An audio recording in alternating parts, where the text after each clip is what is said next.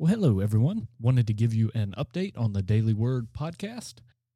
And I wanted to thank everyone for the encouragement and encouraging words. I'm so glad that many of you have found this encouraging and helpful.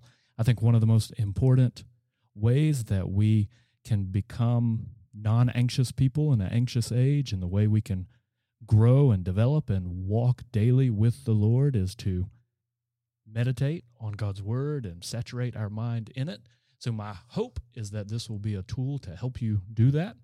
And as we have just completed a long series on Psalm 119, it was a fascinating passage that I've wanted to jump into for a long time and found all kinds of riches there.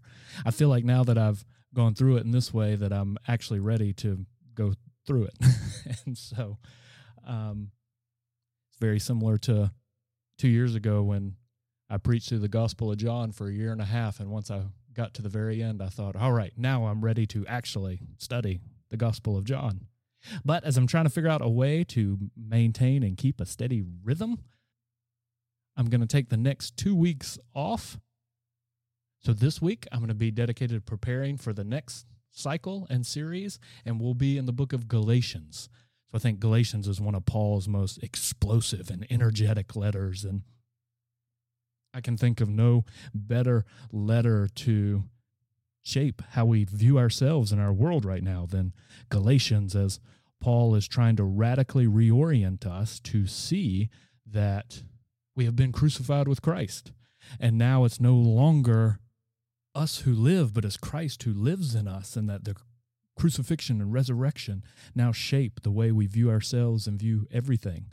So this week, I'm going to be focusing on studying and diving into the book of Galatians. And then next week, we're actually going to be gone for a wedding. We have a wedding of a dear family from our church in Alabama, so we'll be gone for the week. And then when we return on August 17th is when I'll launch the Galatians series. So we'll go, we'll take the next 2 weeks off, and then on August 17th, start up in the book of Galatians. And this will also give us a chance to reload our stockpile of songs that Cynthia sings. So if you have any requests or recommendations, we'd love to hear them.